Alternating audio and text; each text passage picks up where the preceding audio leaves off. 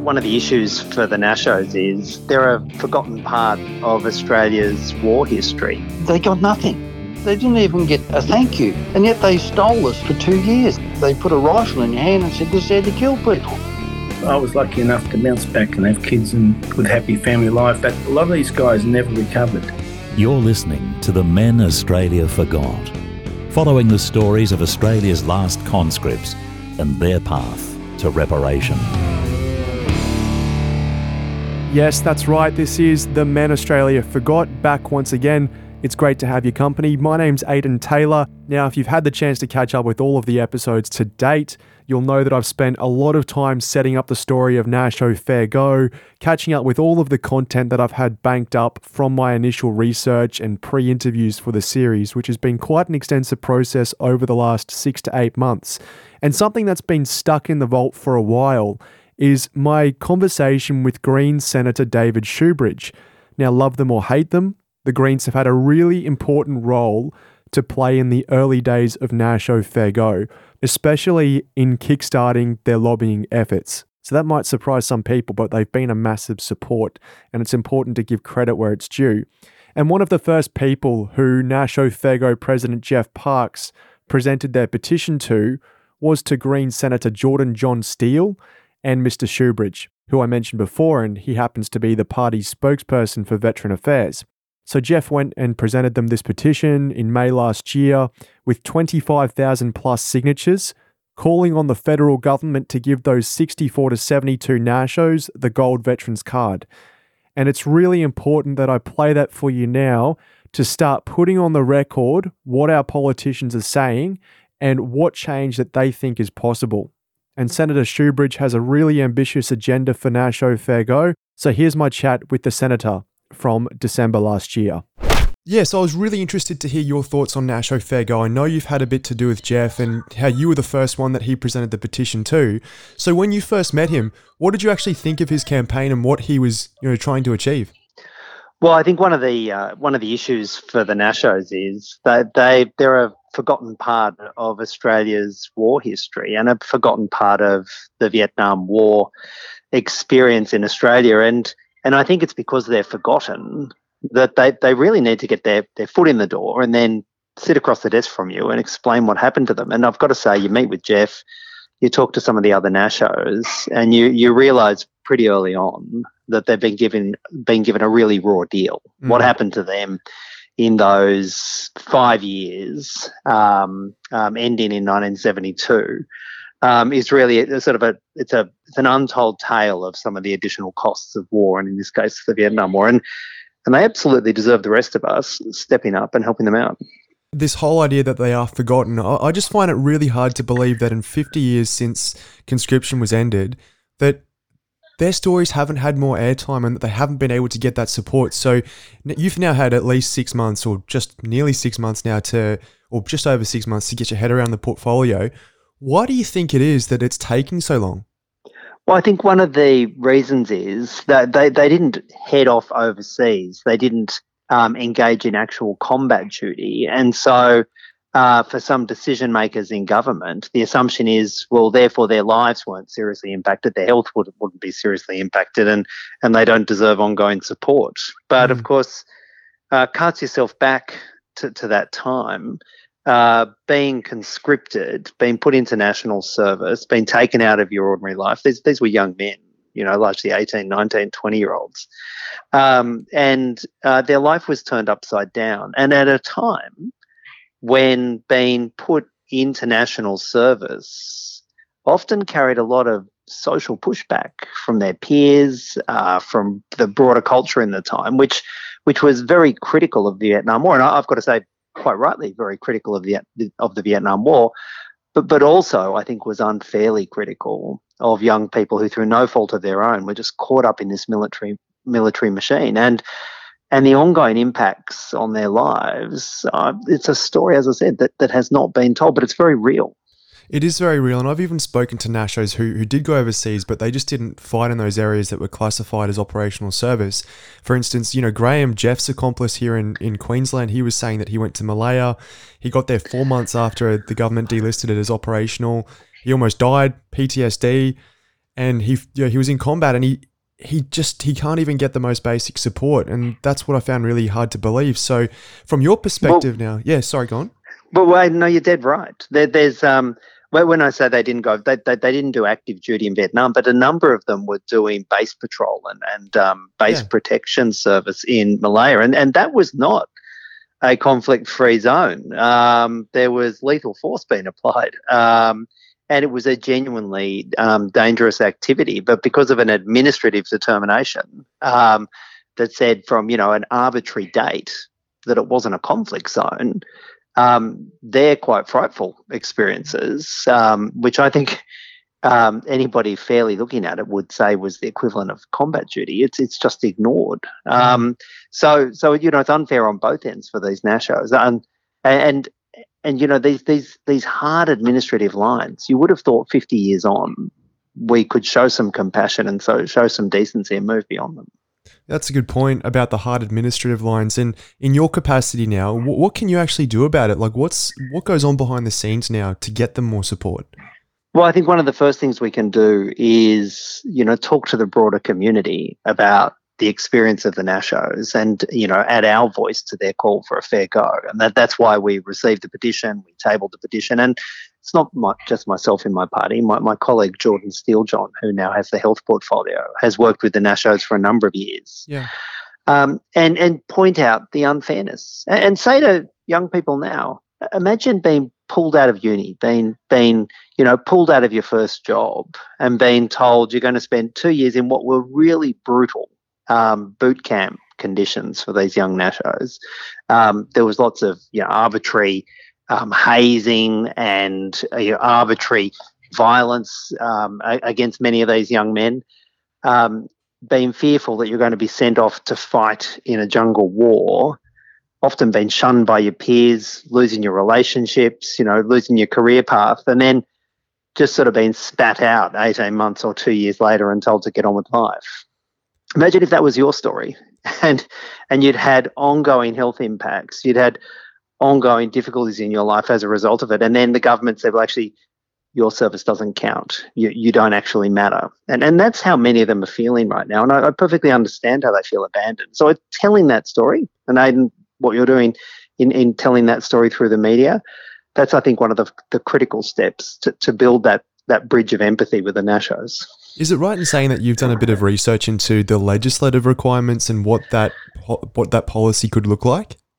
Yeah, we have. We've, together, as I said, with my colleague, Jordan Steele-John, we've drafted some private members legislation that is actually quite straightforward to expand the gold card eligibility to pick up these Nashos. And tragically, whilst there were, I think the estimates are there were some 48,000 of these men, young men who were conscripted into national service but weren't classified as serving. It's been a tough 50 years for them. There's about 31,000 still alive, and so we've drafted the legislation to grant them the gold card and give them access to the gold card, and that's what we're really talking about here: access to full medical care and full medical support. Yeah. And we have presented that in Parliament, and we're going to present it again early next year and try and build the political support for it in the Senate and the lower house. When did you first present it to Parliament? We gave notice of it. My colleague Jordan Steele-John gave notice of it earlier this year. Of course, we then had that messy thing called an election, and we've had to refresh it all in the political space and give fresh notice of it again. The plan is to introduce the bill early next year and refer it off to committee. But I want to stress this is urgent business. These are older men now. Their medical needs are very real and very pressing, and we want to get this done as soon as possible. It doesn't come without cost. We've also done due diligence and got it costed through the Parliamentary Budget Office, and it costs a couple of $100 million each year to provide this additional medical support for these men. But what that says to me is these are men who need a whole lot of medical support and medical care. I mean, the cost is in many ways one of the clearest arguments about why we need this bill up, because these are older men, very frail, many of them suffering from the health conditions associated with their service, and they desperately need some help. So the Minister, Matt Keogh's office, his office has said that it could cost up to $784 million a year for it. Does that stack up with your estimates?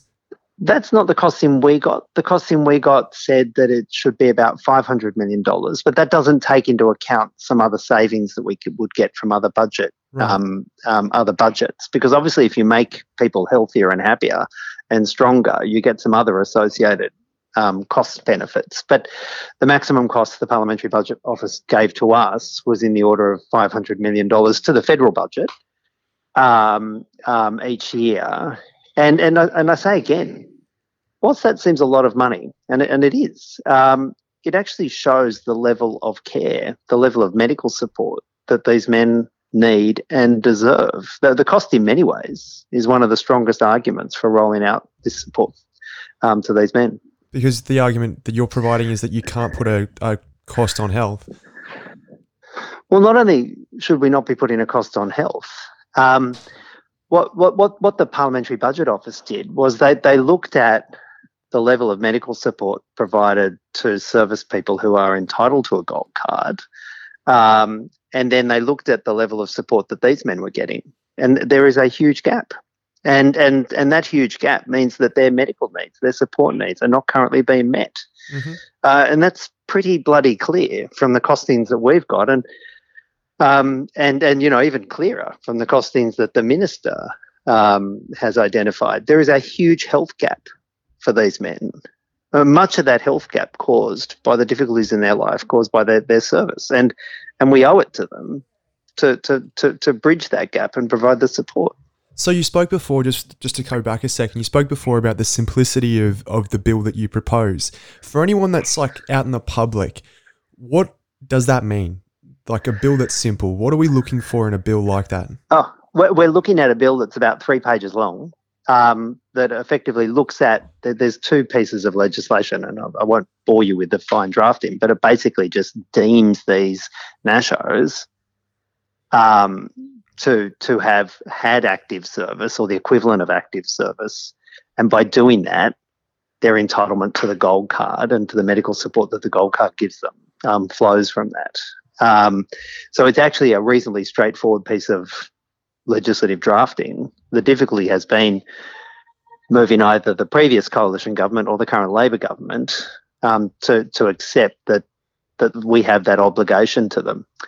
And I've got to say, I've met with the Minister Keogh, and I think he's personally, genuine in this space. And I know Jeff, who's been doing a lot of the hard yards for the Nashos, has also met with the Minister. But while the one-on-one personal response is very genuine, there's been no real institutional response from the government as a whole. And I think that I'm talking to Jeff and seeing the communications from Jeff, I understand his increasing frustration. You have these meetings, the minister's all very genuine and personable about it, but absolutely no movement from the Albanese Labor government, and that's quite frustrating. So do you think that there's a problem with the DVA and a sense of elitism or dismissiveness? Oh, look, I think undoubtedly there's this kind of almost prestige, and I think it's a false prestige element on the part of the DVA, where they say, well, unless you actually went to Vietnam and engaged in a particular kind of service, well then you weren't impacted by your health. You're not entitled to. You're not deserving of this level of support.